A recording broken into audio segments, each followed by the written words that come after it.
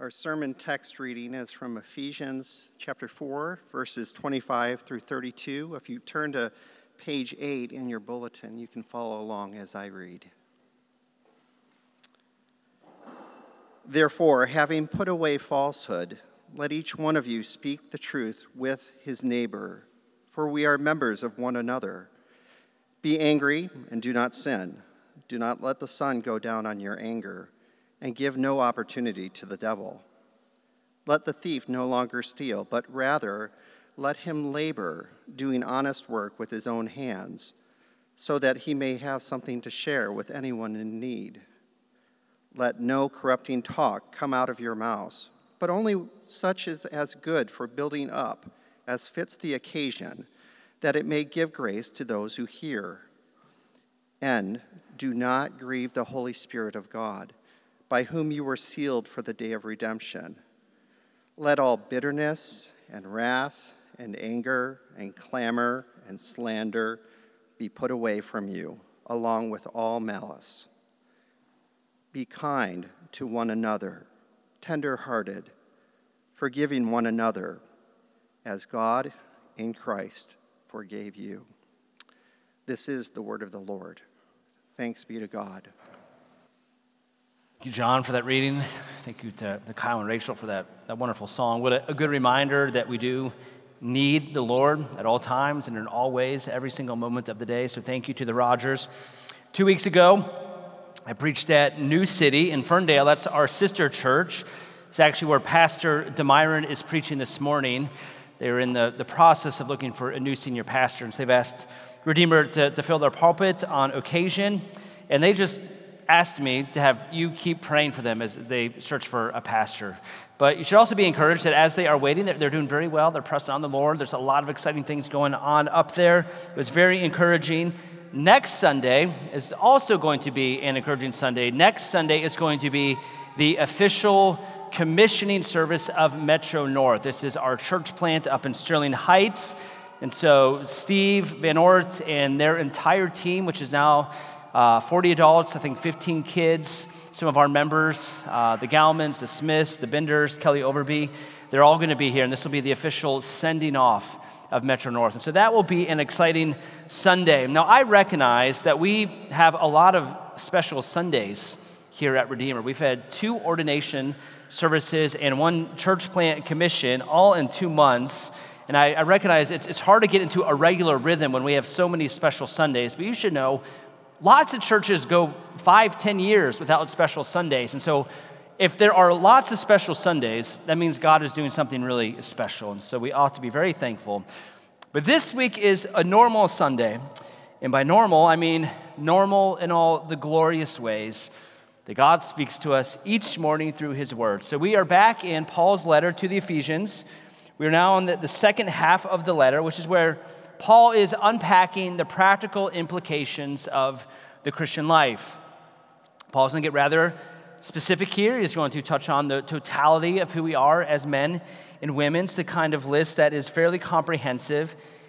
And then look with me at verse 30, because this section ends with a very sobering warning that those that are saved by grace and are not faithful in living out a set-apart life, we see in verse 30 that the Holy Spirit is grieved. The Spirit as a person is grieved. You need to understand that the Holy Spirit that lives in us is not just a force, but a person, and a person who can be grieved. Orthodox Christianity has always held that the Trinity is of 3 people that are one, of the same substance, of the same value. The Greek word is the same ousia. So the God as Father is a person.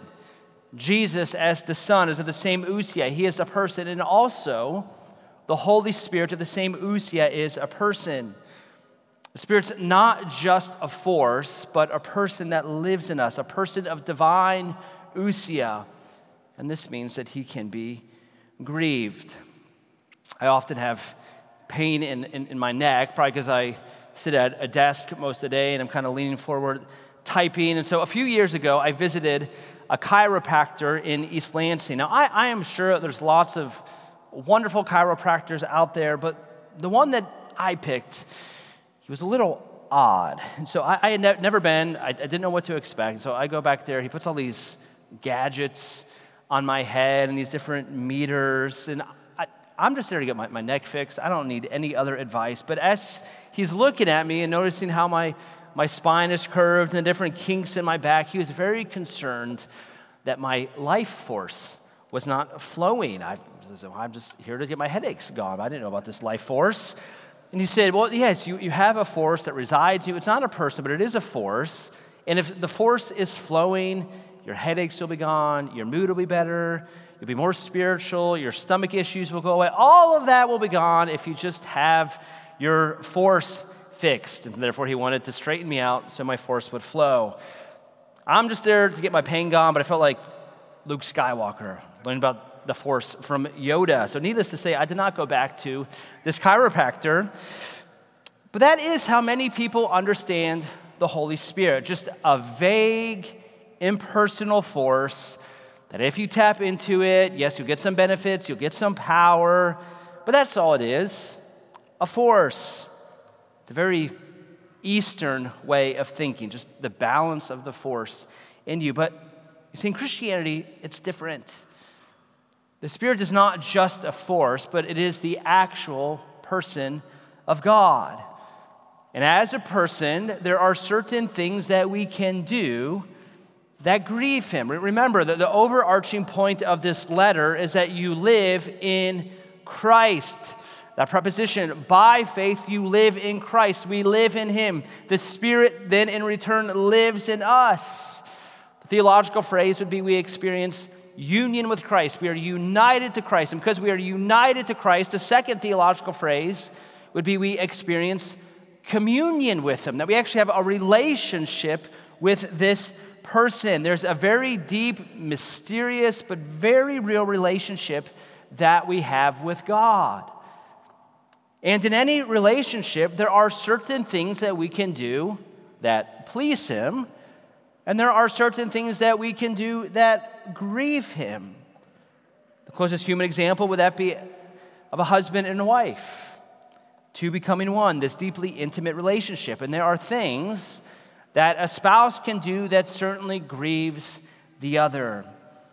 And so we should not at all be surprised then that since we are in a relationship with God, this deeply personal covenantal relationship, there are things that we can do that grieve the Spirit. The Greek word here is lupeo. It's a severe mental or emotional distress, vexed, irritated, offended.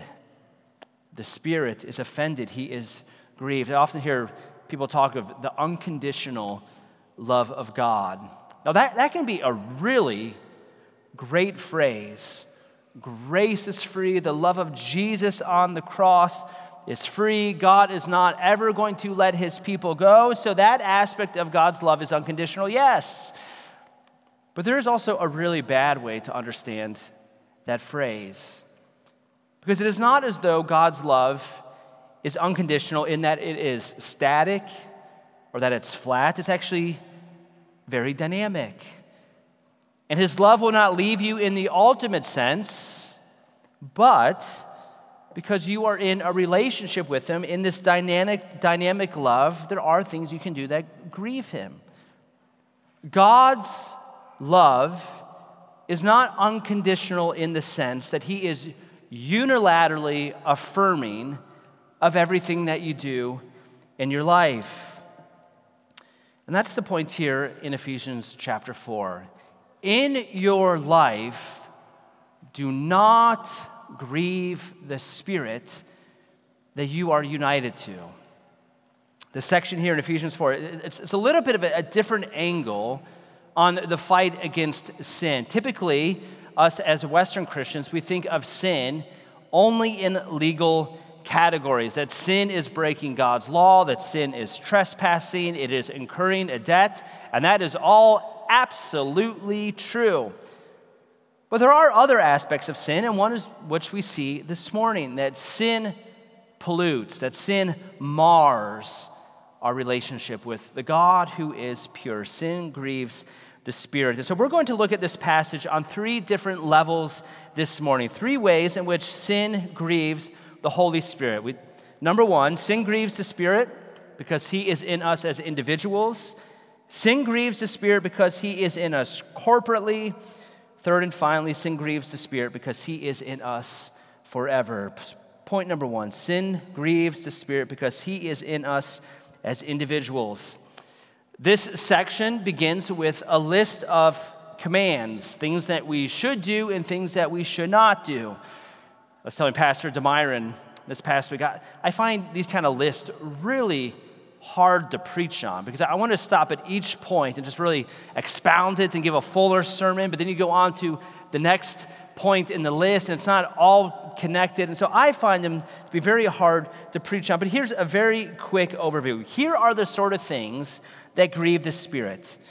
In verse 25, if you speak what is false, you are grieving the Spirit. Because God is truth, we are to use our mouths to speak what is true. Verse 26, Paul says, be angry and do not sin. I would love to do a full sermon just on that because that is a profound point. Anger in itself is not sin. Anger at injustice, that is not sin. Jesus himself, in John chapter 11, Jesus was angry at death, clearly not sin. God is often described as angry. So there is righteous anger, but we all know in our hearts the difference between righteous anger and just losing our temper anger, at being angry when our kids spill the milk, or angry on the highway when the Dodge Charger cuts you off on the lodge again. I mean, those sort of angers that keeps you at the center. You're angry because you're violated, your rights are taken away. That kind of anger grieves the Spirit. Righteous anger keeps God at the center. Anger that grieves the Spirit keeps the self at the center. Verse 28, we see that stealing grieves the Spirit. Paul goes on to say that instead of stealing, we must be committed to good, honest, hard work so that we might be generous people. Stealing takes. What pleases the Spirit is when Christians give. One of my best friends, he was raised in the hood, and he was taught at a very young age to steal. Stole all sorts of things. After he became a Christian in college, one of the areas of his life that needed to change immediately was he needed to stop stealing and to start giving. So he got a very good degree in business, and he began to save so that he might be committed to giving and not to taking. Verse 29, no corrupting talk ought to come out of our mouths. This grieves the Spirit. Corrupting talk, think of gossip, slander, sexual jokes, making fun of people. That kind of language grieves the Spirit. Doesn't matter if you are in a locker room with the guys, corrupting talk is always corrupting talk. And there's a lot more that we could say about each one of the points, but you get the idea. When you sin, if you belong to the Lord, you are grieving the Spirit because the Spirit is in you. God's pure, God's joy, God's life, God is truth. And when you are united to God by faith, you live in Him. When you do those sorts of things, you are actually uniting God to things that He is against. It grieves Him. God wants no part in those sort of actions.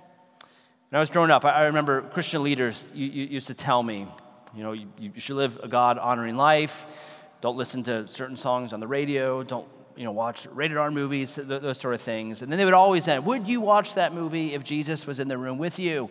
Don't ever do anything if you knew Jesus was going to stop in. And I just thought, well, that's a little bit of an unfair question because I don't know if I would take a nap if I knew Jesus was coming over, this afternoon. I don't know if I'd ever watch college football. So I think when people say those sort of statements, it could feel a little hyper-religious or maybe legalistic to scare you into obedience.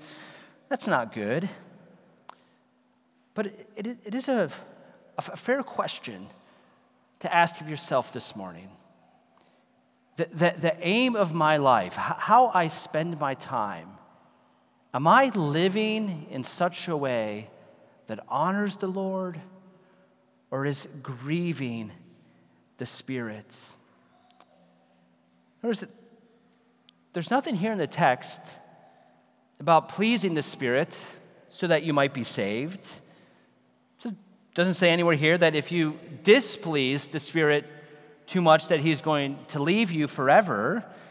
Remember the words of Jesus on the cross, it's finished. The work that is required to make you right with God is accomplished on the cross. Praise God, this is the gospel. While we were yet still sinners, Christ died for us. Your standing before God depends on Jesus Christ alone. Jesus is the reason you have a relationship with God. But if you have a relationship with God, if you have the Spirit, you are a new man, you're a new woman, you have a new heart, you have a new allegiance. God's not just a concept, but he is your life. You know God as a person. God's your Father, Jesus is your friend, the Spirit is your life and comfort. If that is all true, don't you want to please him? To make him happy? To know his pleasure over your life? Imagine if I came home from work one day. I have a bad attitude. I'm ticked off. So I walk into the house. I got my snowy boots on. They're covered in salt. I walk across the living room, just make a mess on the carpet, a mess on the hardwood floors. Plop down on the couch. Start demanding dinner from my wife Vanessa. I'm short, and so why is this taking so long? She brings out the food. I'm not thankful. I complain. I burp. I don't clean. I belittle her. Is Vanessa going to leave me? No. She's my wife, and she made a promise that she is not going to leave me. Is Vanessa going to be grieved? Absolutely. Rightfully so, she would be grieved. And if that was my attitude towards my wife, you would rightfully have some questions for me. Questions about if I really understood the glory of marriage. You could rightfully ask me, John, you claim to love your wife, but every action that you are doing is saying something otherwise. If you really love your wife, won't you aim to please her, not grieve her? What's wrong with you? You see, this section here about grieving the Spirit, it's not about earning or losing, but because you have the Spirit, don't you want a healthy relationship with him, a relationship that honors the Lord? So as an individual, you have the Spirit, therefore live in such a way that you do not grieve him. Cultivate this healthy relationship. Point number 2, sin grieves the Spirit because he is in us corporately. Notice with me the second half of verse 25. Paul writes, let each one of you speak the truth with his neighbor, for we are members of one another. One another. This is church family language. P.T. O'Brien, he's a commentator. He writes that one of the themes, as we've seen going through this letter, is the theme of the unity of the church. That because there is one Savior, there is one church family. Yes, of course, people are very different. We have different genders, we have different ethnic backgrounds, we have different gifts. We are very different people, but we are all coming to Jesus together, and therefore there's this new unified people, the family of God, the church. And so the church serves as this countercultural society that exists within the broader society of this world. So when Paul is saying neighbor here in verse 25, he's not talking about our neighbors out in the world, but he's actually talking about the neighbor that you are sitting by right now in the pew. He's talking about loving our neighbor Christians in the church. That's why he goes on to say that we are members of one another. This phrase, the grieving of the Holy Spirit, that's an Old Testament phrase. You find it in Isaiah 63. So in Isaiah, they're looking back on the events of the Exodus. And so God saved Israel. He sent the plagues. He parted the Red Sea, gave them the Ten Commandments at Mount Sinai. And as soon as God has done all this, almost immediately, the people go back to being rebels.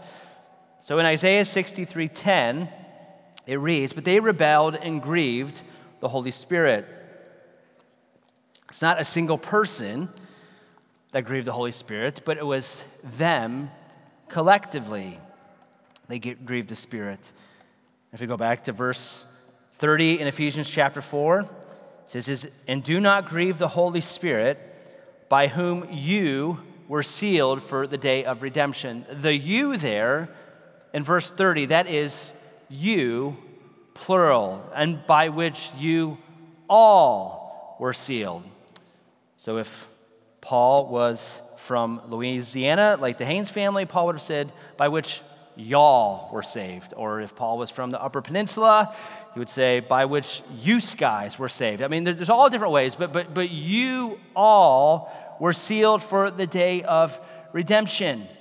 This is collective, together, church body language. Remember the beginning of Ephesians chapter 4, this glorious reality that we are all saved in Christ together.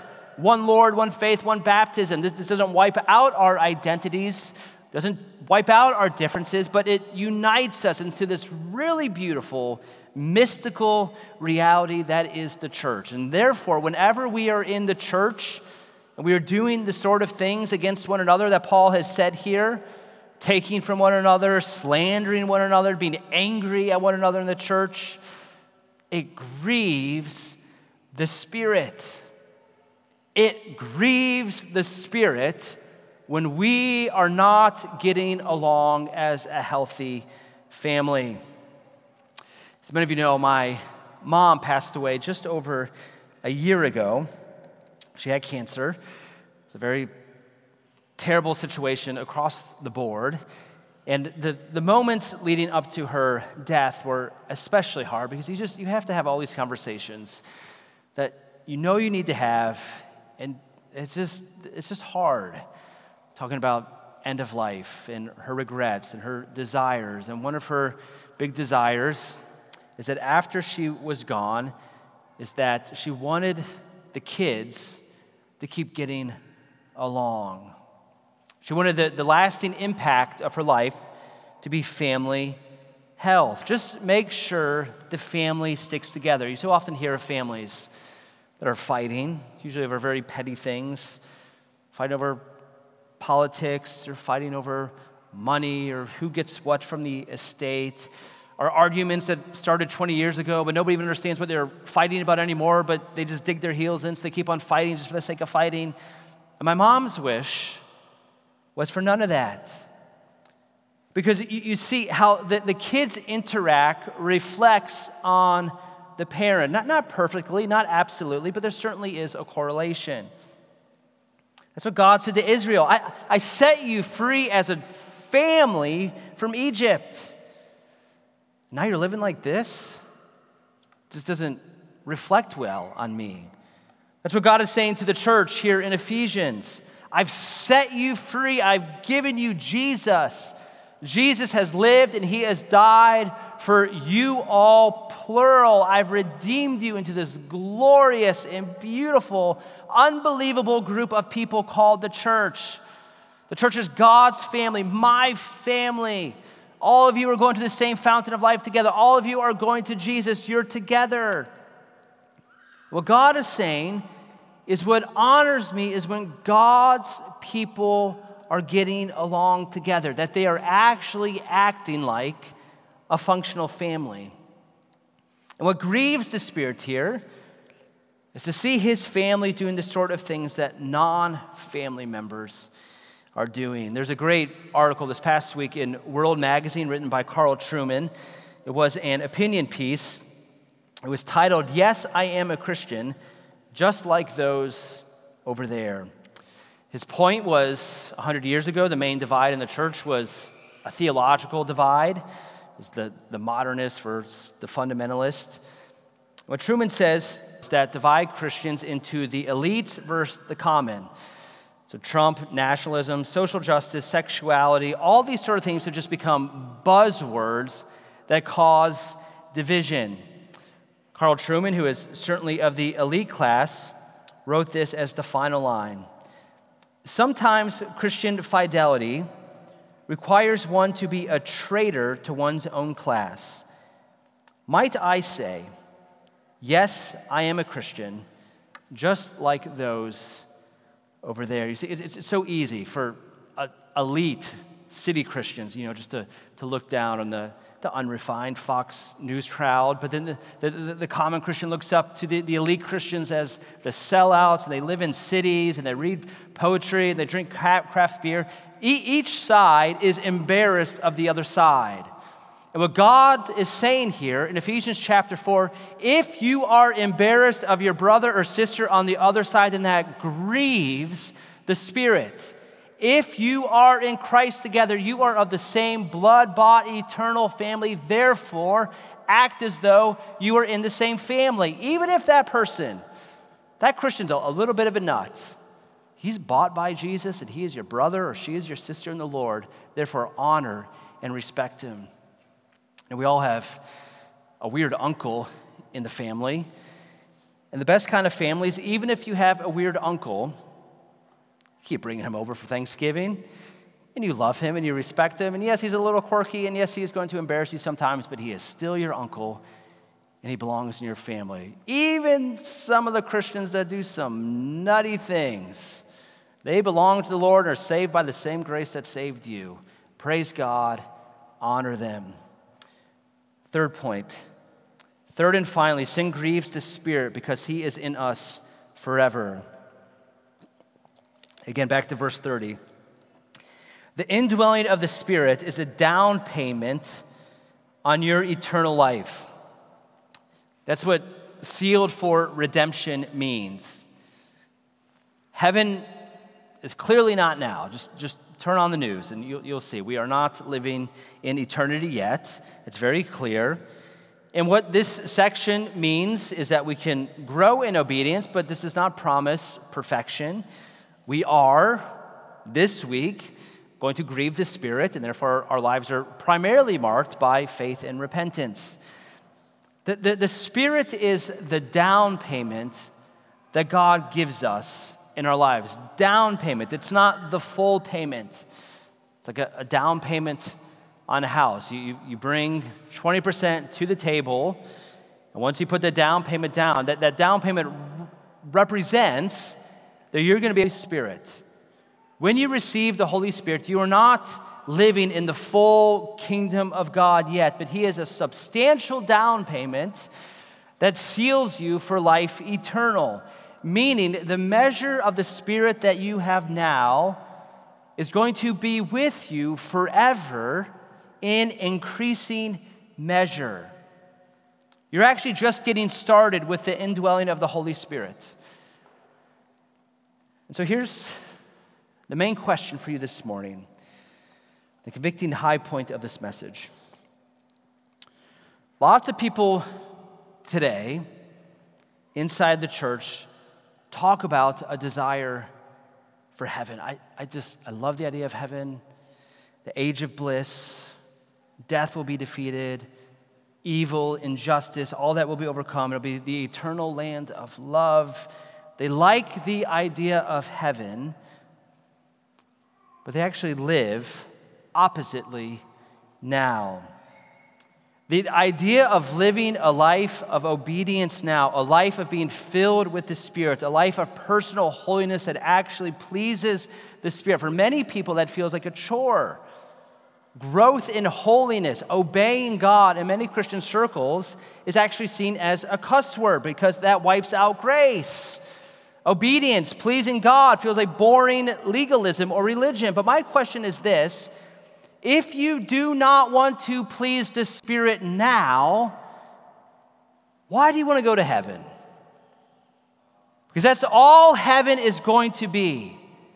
all you will want to do there as you are made new as a man or as a woman, all you are going to want to do is please God forever. And if that idea is so objectionable to you now, why do you want to go there?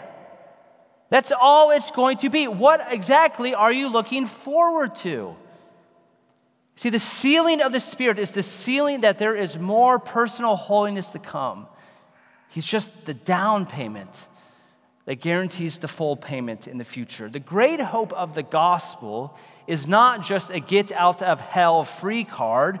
The great hope of the gospel is that you are welcomed into God's covenantal family, that you are made a daughter or a child, that you actually know God, that you are united to God, you have a relationship with God, you are becoming like His Son, that you know God as an individual. We know Him collectively in the church, and you're going to know Him forever. The great hope of the gospel is that through Christ, you have a relationship with God. And whenever you are in a relationship, at least a healthy relationship, the impulse should be, if things are clicking and things are healthy, the impulse should be, am I trying to make the other person happy, to please him? And how much more so if the other person of God? So absolutely, we ought to glory in the God of grace, the God who saves sinners, the God who forgives as far as the east is from the west. We ought to glory and sing about our justification all the time. But now that you are forgiven, and now that you are justified, and because you are welcomed into God's family, don't grieve the Spirit. Honor Him. Jesus Christ Himself says, if you love me, you will keep my commandments. There's nothing here in Ephesians about earning or meriting. It's a totally different issue. That's not present here. All Paul is saying that this is about loving, not grieving the God who has saved you. Let's pray. Oh, Heavenly Father, we confess to you all the ways that we have grieved your Spirit this past week, all the ways that we will likely grieve your Spirit this upcoming week. And so we do thank you for your grace, for your forgiveness, that as far as the east is from the west, so far have our sins been removed from us. We thank you that we are clean and right before you based on Jesus Christ alone. But because that is all true, we do pray that your Spirit would empower us to live differently, to live lives that honor you, to live lives that please you, that we would love the idea of growing in our personal holiness, that we would love the idea of displaying the fruit of the Spirit. Lord, we need lots of grace in this area. And so we ask that you give us what we need. In Jesus' name, amen.